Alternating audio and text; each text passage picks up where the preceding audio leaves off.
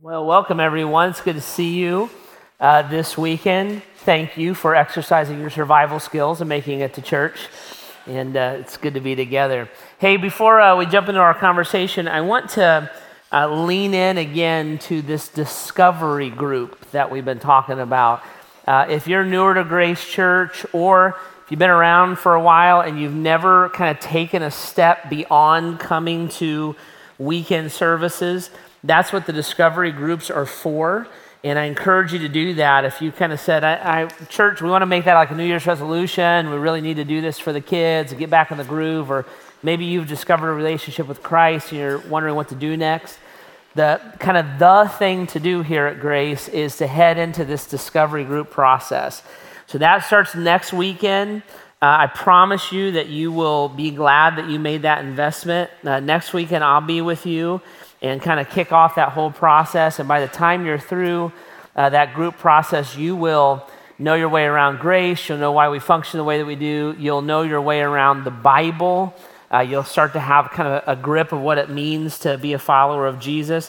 And you'll just find that incredibly informative and helpful. So if you haven't done that, even if you've been coming for a while, swallow your pride and just admit you should have done it a decade ago and you didn't. All right, we forgive you. If I believed in absolving you, I would. And encourage you to do that and come out and take advantage of it, okay? All right, we are in the middle of a series right now called Less is More. And in this series, we're talking about kind of this rush of information and causes and opinions that come at us every day. And so we're talking about the cell phone, Facebook, Twitter, Snapchat, just whatever apps you're into, social media you're into, plus the television, plus if anybody actually listens to the radio, still that too. And we're just saying, man, there's this flood all the time of ideas and opinions, and it has caused us to live a certain way. It's not that any of those things are sinful. There's nothing sinful about your phone or apps or Facebook or social media or TV, nothing at all. It's just kind of what happens because of the culture that we live in. And we said the end result of all this has been that we have thousands of friends but no real relationships, right? We like thousands of things but we don't invest in anything. We read tons of bits of information but we don't have any actual conversations.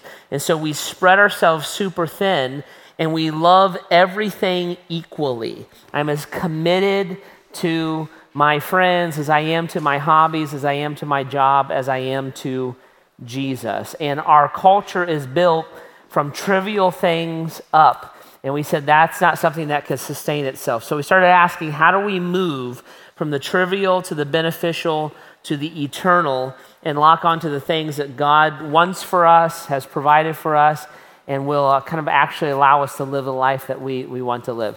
So we've been in this conversation for a few weeks. If you missed it, I encourage you to go out online, graceohio.org, and you can watch those conversations there. You can listen to them, get a podcast for free through iTunes if you want, kind of catch up. We talked about just kind of diagnose the problem, and we talked about how that plays out in finances and the pressure that brings. Last week, we talked about our schedule, how to set that up so that we're living for the eternal, and encourage you to grab that information. This weekend, what I want to do is I want to talk about a byproduct of all this, okay? So we have all this stuff. We've been talking about it for the last few weeks, kind of diagnosing it, working it through a little bit, all this information, and it produces something in us. All this information coming at us all the time, all of these entertainment options all the time, the busyness, the hecticness, the pressure of life has produced in us a people, and I'm one of these people, you are too. We have become people who live stressed out lives.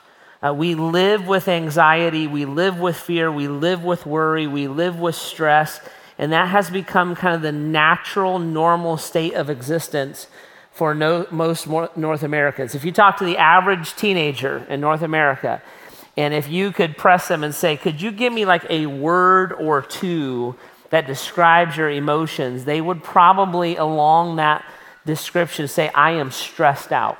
I'm so busy, I got to go to school, and then I got to go to soccer practice, and I got to do homework, and then I got to catch up with all my friends while doing all those kinds of stuff. I am a stressed out, busy person. If you talk to the average college student and say, hey, in a word or two, describe your life, they might say, I'm just full of anxiety. I got to do this, I got to do that, and then I'm worried if I can get a job, and did I choose the right major, and I don't know how I'm going to pay for my classes this semester. And if you talk to the average person, this is how we describe our lives to each other, right? If you talk to somebody and say, hey, how you doing? We'll say something like, oh man, just busy, but surviving. I have a friend, every time I say, how you doing? He always goes, I'm still vertical. I'm like, that's great, you're not dead, that's terrific, right? And so, but we'll describe to each other that, like I'm worried, or I'm stressed, or I have this fear, or I don't know what's gonna happen here, and this stuff is happening at work, and we will talk to each other about the stress and the pressures and the anxiety of our lives. And we'll use a bunch of different vocabulary for it, but we all know that that's what that means. And that comes from a mind that races constantly and a soul that ultimately becomes cluttered. So when I go to lay down my head at night, I can't turn my brain off, because the last thing I did was run through my Instagram feed. Last thing I did was check my emails. The alarm goes off, I pop up, and I'm going to immediately look at the calendar. I'm going to immediately look at the emails. And so I don't sleep well, I don't rest well, I don't. In fact, there was one study that said, that I was reading, said 77% of North Americans have a physical presentation of stress in their life. And I think we all know that those numbers are never dead on, but I bet you as a percentage, that's not too far off, right? I have stress, my back's locked up, I have a headache, I grind my teeth, I can't sleep at night. Some of you don't eat. Some of you are like me, and that's what you do when you eat, so you put on the chub chub. You can always tell how stressed I am by how many Twinkies start appearing around the waistline, right?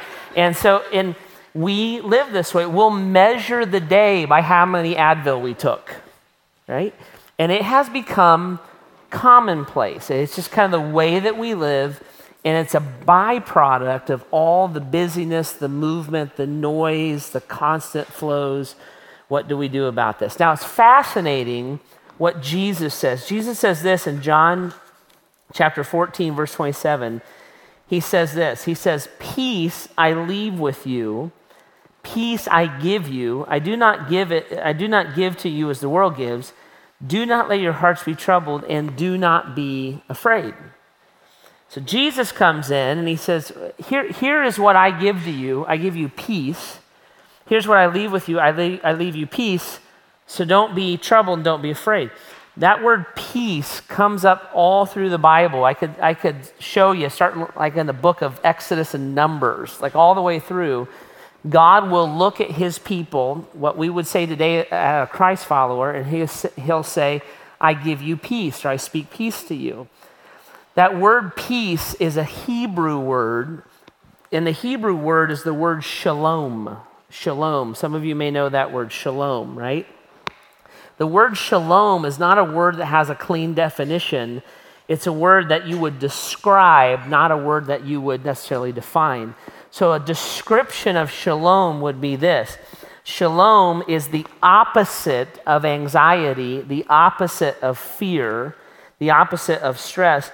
Shalom is a completeness, a wholeness. It's the idea of well-being, harmony, tranquility, fullness, and rest. Okay. So Jesus looks at us and says, I give you shalom. I leave with you shalom. Don't let your heart be troubled. Don't be afraid. I give you shalom. But we, even Christ followers, would say, when I go to describe my life, I never describe my life as shalom. Right? I'm never like, how you doing? Oh man, I'm just so at peace. I'm so relaxed. We would be like, what are you smoking that has got you in that frame of mind right now, right? We never tell each other about ourselves in those terms. And yet it's what God desires for us. So what's the disconnect? Why wouldn't shalom be the defining feature of our life? Why is fear, trouble, anxiety, stress the defining feature of our life? Well, I would submit to you that it's because of what shalom is. Peace is not something that God magically presses into our brain and into our heart the minute we accept Jesus as our Savior, right? So when I accept Christ as my Savior, Jesus isn't like, your sins are forgiven, the Holy Spirit's given us a guarantee of heaven, and you got some peace, right? That's not happening. Peace, shalom, is not a thing as much as it is a state of being. So shalom is a relationship that I enter into with God. Jesus offers peace, he provides peace, but if I don't turn and engage it and take it, I won't experience it. So it's not that God's promise is empty or powerless, it's that I have to receive from God what he is offering to me. I have to enter into a relationship of peace and receive the peace and the shalom that Jesus wants to give me, right? So how do we do that? That's what we're going to talk about. How do we move into shalom, or how do we receive peace from God and deal with the anxiety, the stress, the fear, the worry that tends to be the things that define and direct our life? To get to a state of shalom, right, we have to make a big decision and then define one of two pathways. So we have to make a big decision and then define one of two pathways. So let's start with the big decision. In order for me to engage shalom, I have to decide to change paradigms in my life. I have to decide to change paradigms in my life. The natural paradigm of our culture right now is a paradigm of distraction and idleness. Distraction and idleness. And if I want to engage peace, I have to turn from distraction and idleness, and I have to move toward Christ. If I'm stressed out, and I'm exhausted, and I'm tired, and I'm worried, my instinct in my culture right now is to distract myself and do nothing. So I'm so stressed out about everything that's going on at work, I'm going to watch Swamp People. I'm so worked up about my husband malfunctioning, I'm gonna go see what's on The Price is Right, right? I am so uncomfortable in this conversation right now, I'm just gonna go on Facebook. I'm going to distract myself I'm so overwhelmed by the amount of work that I have to do that I'm going to do nothing. I'm going to play video games instead. That is a paradigm. That's a solution that you and I have come up with to deal with our stress, our worry, our anxiety, and our fear. In order to engage shalom, I have to move toward it. I have to move over here and say, I'm going to make a different decision to lock into what God is willing to provide for me. Now, why this is such a big deal in part is this. Because when I turn to this paradigm of distraction and idleness, the noise amps up my stress and my anxiety, okay? I am so sick of the violence in this world and all the violence on the television and all the violence on the news. I'm just going to go over here and I'm going to watch The Bourne Identity, where he kills people through the whole movie, right? I am so sick of her gossiping about me. I can't take it anymore. I'm going to see what's on Snapchat. Okay? I'm so discontent with my life. I don't want to deal with that. I'm going to see what other people are doing. Look at them. They love their job. They're on vacation. Look what they had for dessert. Now I really hate my life. See how it works? I go over here to distract myself, but everything that's coming at me doesn't relieve anxiety, it adds to it. I'm so worried about this problem, I'm going to turn on the news and I'm going to find 10 more problems. I'm so worried about this relationship, I'm going to go to social media and find these other people who write down unrealistic things about their relationship. The distraction and the idleness paradigm causes our anxiety, fear, worry, and stress to be more intense. The only way for me to move toward a place of peace is to choose to leave this. It's my instinct. I don't even think about what I'm doing, right? So I was stressed out about work. Now I'm stressed out about whether Rick is going to purchase the guitar on Pawn Stars or not. I can leave it and I can move to a place of peace. Now, when I make that big decision to change paradigms, I'm going to run into two different pathways that lead me to a place of peace. Two different pathways that lead me to a place of peace. And the first thing I have to do about my stress and anxiety is I have to diagnose which one of those pathways my stress and anxiety is on. So here's the first one, right? The first pathway that I can find, that I can deal with over here when I move toward Christ, is I can find and diagnose stress, fear, anxiety, and worry about things that I can actually control. Things I can actually control.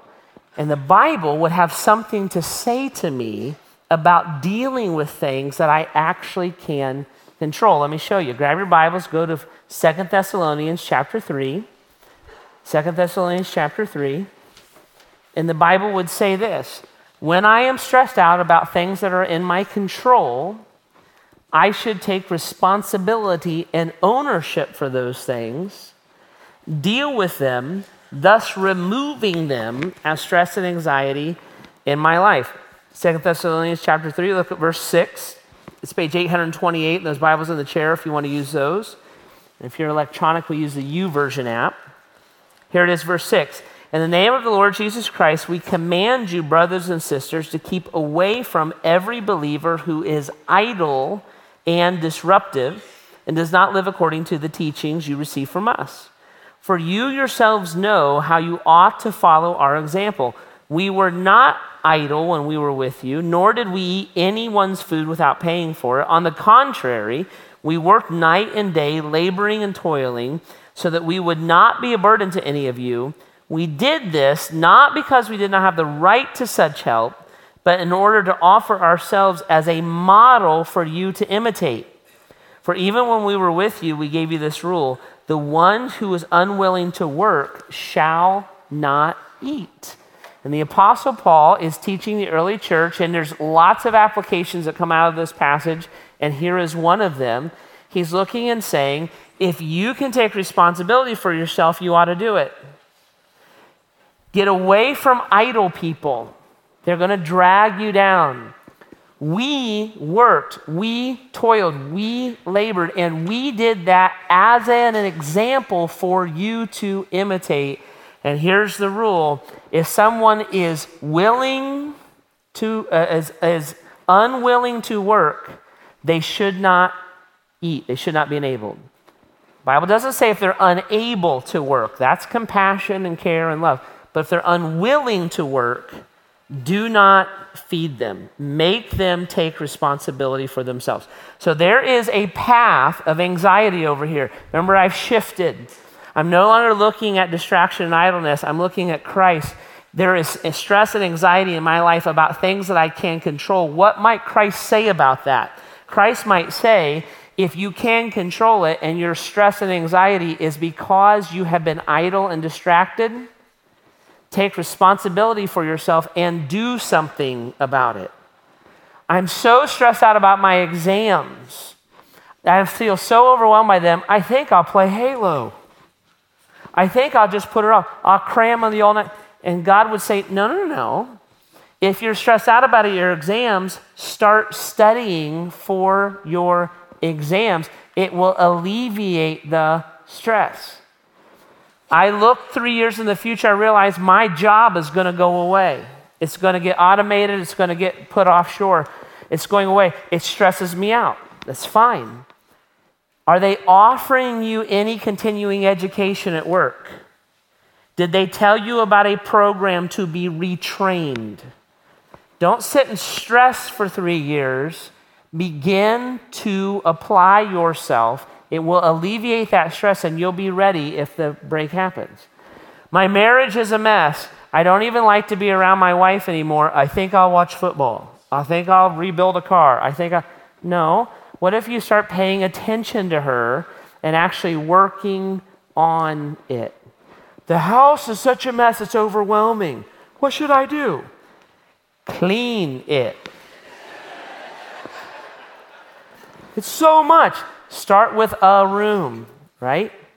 And guys, there's a part of our stress and our anxiety that we can control, and the scripture would actually say you should take responsibility for that. Guys, I'll just be blunt with you. Some of you need to quit praying about your finances and start cutting up your credit cards. Some of us need to quit praying that we hit the lottery and start looking for a second job. Come on. Jesus bailed me out. I did. I gave you a mind. I gave you a body. I gave you opportunity. You need to own what you can own in your life. And when we do that, we've walked away from idleness and distraction. The credit cards are so high, I don't even care anymore. What? Turn out of that and turn toward Christ. What would he say? Well, part of what he would say is, if you can engage it, engage it. And as you do that, I will come along beside you and I will honor you in that process. To whom much is given, much is required, right? So as I do well with the little things, God will bless it, right? Doesn't mean he makes all your problems go away. It means that now I'm in a cooperative relationship with God. And it affects my anxiety, and it affects my fear, and it affects my worries. If the house is overwhelming you, clean the kitchen, and you will feel better about the house today. That anxiety will lessen. But distraction and idleness will take you nowhere. It will only reinforce it, right? When you start watching television shows about how nice other people's houses are, okay, turn. What does God say? What's the principle? I'm going to lock into that. That's the first path of anxiety and stress you're going to find when you do that. Now here's the second one. The second path of anxiety and stress you're going to find is the path in which we worry and fear and have anxiety about things we cannot control. And I would actually submit to you that that's where most of our worry, fear, and anxiety lays. We tend to worry and fear and have anxiety the most about things that we cannot do anything about. I'm finishing my degree. I'm going to graduate, or maybe I just did at the semester break, and I don't know if I can find a job in this job market. That's legit, right?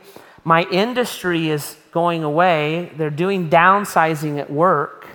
I don't know if I'm going to have a job next week. That's a legitimate stress. I was talking to a friend the other day. She is concerned about her friend who's having a major health crisis.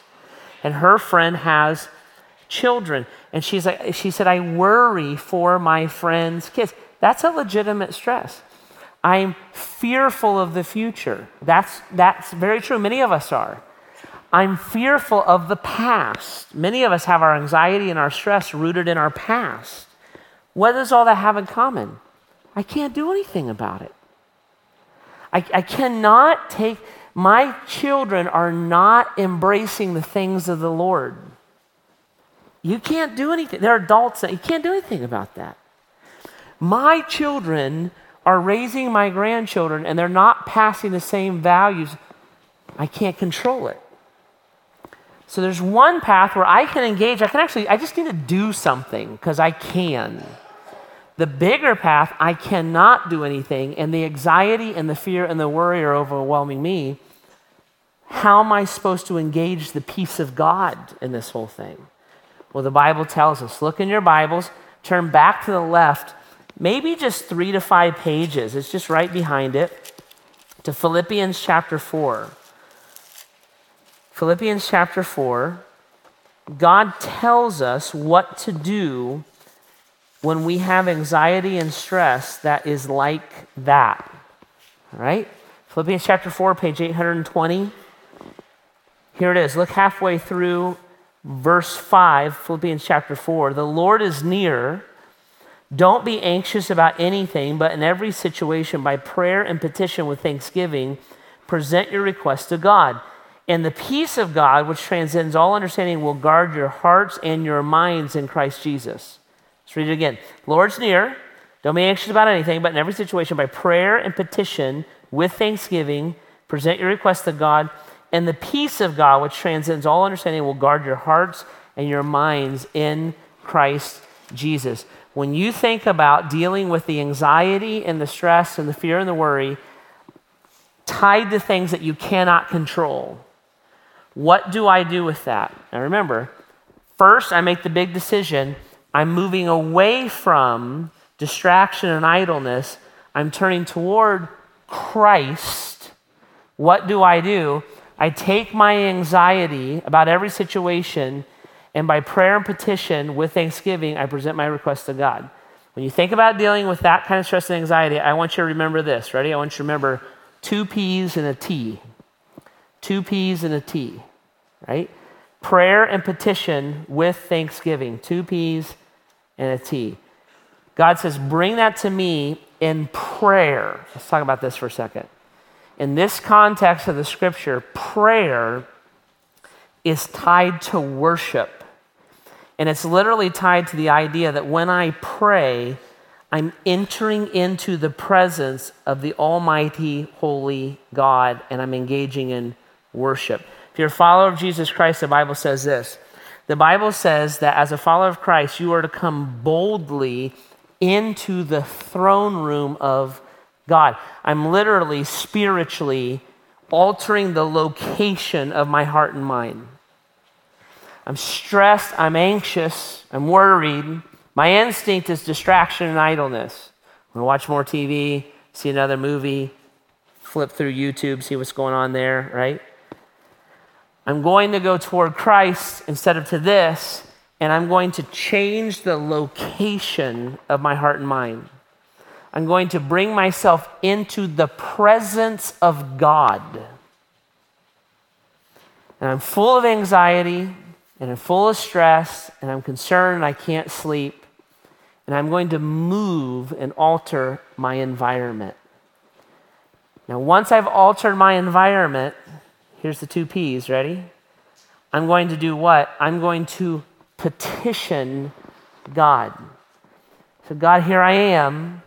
You said to come boldly into your throne room. I did. I'm changing my location. I'm in your throne room now with you. What do I do here? Well, you cast your anxiety and your care on me. You petition me. When I petition someone, I only petition for things that I cannot do myself, right? So I petition for things that I cannot accomplish myself. So I'm asking God. Petitioning is a statement of humility. I'm looking at God and I'm saying, God, I cannot control my children. I cannot control my future. I cannot go and relive my past, but it's weighing on me. There's anxiety, there's fear, there's trouble, there's worry. I'm coming into your throne room to be with you, and I'm asking you to care for this for me. I cannot care for this. I cannot control it. I cannot make it happen. I submit it to you, right? 2 P's and then a T. Through prayer, change my location. Through petition, I'm giving over the weight to God. And then I'm making my request known with thanksgiving. Why is Thanksgiving such a big deal? I can only be thankful for something that I cannot purchase myself, right? So when I send in my payment for my Subaru, I don't write a thank you note, right? Because why? Because I handled it. I made this payment. That's my car. I earned it. I'm not grateful for you for it. I'm purchasing it. If you give me a gift, especially one that I cannot achieve on my own, I would be deeply grateful. When I come into the throne room of God, I'm entering the presence of God. I'm petitioning him. I'm giving him control of something that I cannot control. And what I get in return, with gratitude, I'm receiving the love of God. God, thank you that you do this. Thank you that you care about it. Thank you that you're not this far off, distant God that doesn't give a rip about my life. But this detail in my life, this pressure in my life, this thing that haunts me, this thing that worries me, this thing that's right in front of me, you carry that for me, and I am grateful. And when I achieve or lock onto an attitude of gratitude, what that allows me to do, it takes me from the idea that I earn this or I deserve this, and it takes me to the idea that I can receive love. If you give me a gift and I receive it with gratitude, I feel what? Loved. Thank you. I feel so loved, right? I don't feel like I earned it. I don't feel like I bought it. I feel like it was given to me. And there's areas of our life, this is what we have to do because we cannot control it. On Wednesday, my oldest son got his driver's license. Oh my goodness, right? He's a responsible kid. He's a great kid. I trust him, but he's never driven, death on wheels before. He's never done it. So I've done everything that I can do. I bought this big truck, lots of steel, lots of airbags, right? And then I got to let him leave. I have to. I cannot, he's 6 foot tall. I can't strap him in the car seat in the back anymore. He resents it. And Heidi and I will talk. We're like, well, should we let him go? And we're like, well, he's got to drive by himself sometime. Should we let him take his brother a mile down the road? Well, he's got to take his brother with him sometime. Should we let him drive in the snow? Well, I guess you got to drive in the snow sometime. It's out of my control. Now, my instinct is to watch American Pickers and keep an eye on the clock. And where are you at? What are you doing? You better text me 45 times, right? My instinct is to sit and do nothing, or I can change environments. God, you're a kid. He's not mine. You're the only person I know that would love him more than I do. God, I can't control that. I cannot. His life is in your hands. It's not in my hands. I can't do anything about it. And then, baby, when you see that truck coming down the road, you're like, thank you. See? Thank you. And the stress and the fear and the anxiety is placed properly. I can't do anything about it. I've done what I can do. Bought the safest thing I could think to buy. And now I have to trust the heart of God. And I put myself in his presence. I surrender control to him over something I can't control anyways. And I receive with gratitude this God who loves me, who invited me, who welcomed me, bringing this request to him. Now, this is what happens. Look at this. This is so cool. Verse 7. This is the promise attached to it. This is going to blow your mind. Ready? The Lord is near. Don't be anxious about anything, but in every situation, by prayer and petition with thanksgiving, 2 P's and a T, present your requests to God. And here's the promise. Ready? And the peace of God, the shalom of God, the tranquility, the rest, the completeness, the wholeness of God, the peace of God, which transcends all understanding. It's a spiritual thing, right? It's something that God does for me, transcends all understanding, will guard your mind and your heart in Christ Jesus. My mind is racing. My soul is cluttered. I am all tensed up. Right. What do? I got to relax. I'm going to watch somebody shoot somebody up on TV. No. Push away from distraction. Push away from idleness. Change the environment. I'm stepping into the presence of God. I'm petitioning God. I can't do it. I admit it. Here it's you. Thank you for receiving me. And when I do that, what I have done is I have engaged shalom. It's there. It's been provided. It's been offered. But I have to walk into the room. I've engaged shalom. The peace of God transcends understanding. It's spiritual what God does. And what's it do? It's not this passive, I feel better, I feel mellow, like I took a pill. It stands guard. There's strength to it. The peace of God guards the heart, guards the mind, protects us, and allows us to live in the relationship that Christ died to offer us. I'm all pent up. God promises peace. What do I got to do? You got to make a big decision. Walk away from distraction and idleness. Walk toward Christ. When you're there, you're going to find 2 things. You're going to find a type of stress that you can do something about. And when you can do something about it, you need to take responsibility for yourself and do something about it, God will engage and bless that. And you're going to find a bunch of stress that you can't do a thing about. And I walk into the presence of God with that, right? Please take it. Thank you. And the spiritual work of God, peace, shalom, guards my mind, guards my heart. I have a friend who has legal custody of a teenage girl right now. And we actually asked her if we could tell parts of this story, and she wants us to, so I will. She has lived a pretty miserable life. No father, mother is in and out of prison quite a bit, drugs everywhere, just a total disaster. The reason that my friend became the legal guardian was that the home she was living in was busted as a meth lab. So the police were there. She's innocent in all this. This is kind of happening all around her with the adults in her life.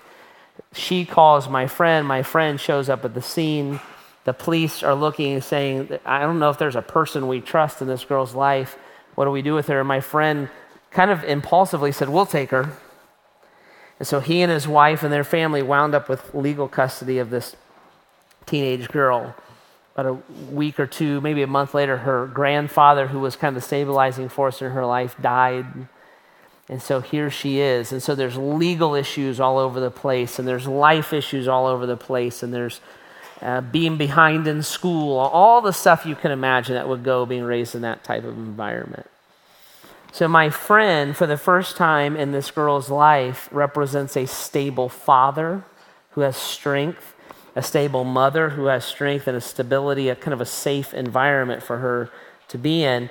And what happens every once in a while, even in that environment, she'll short circuit, right?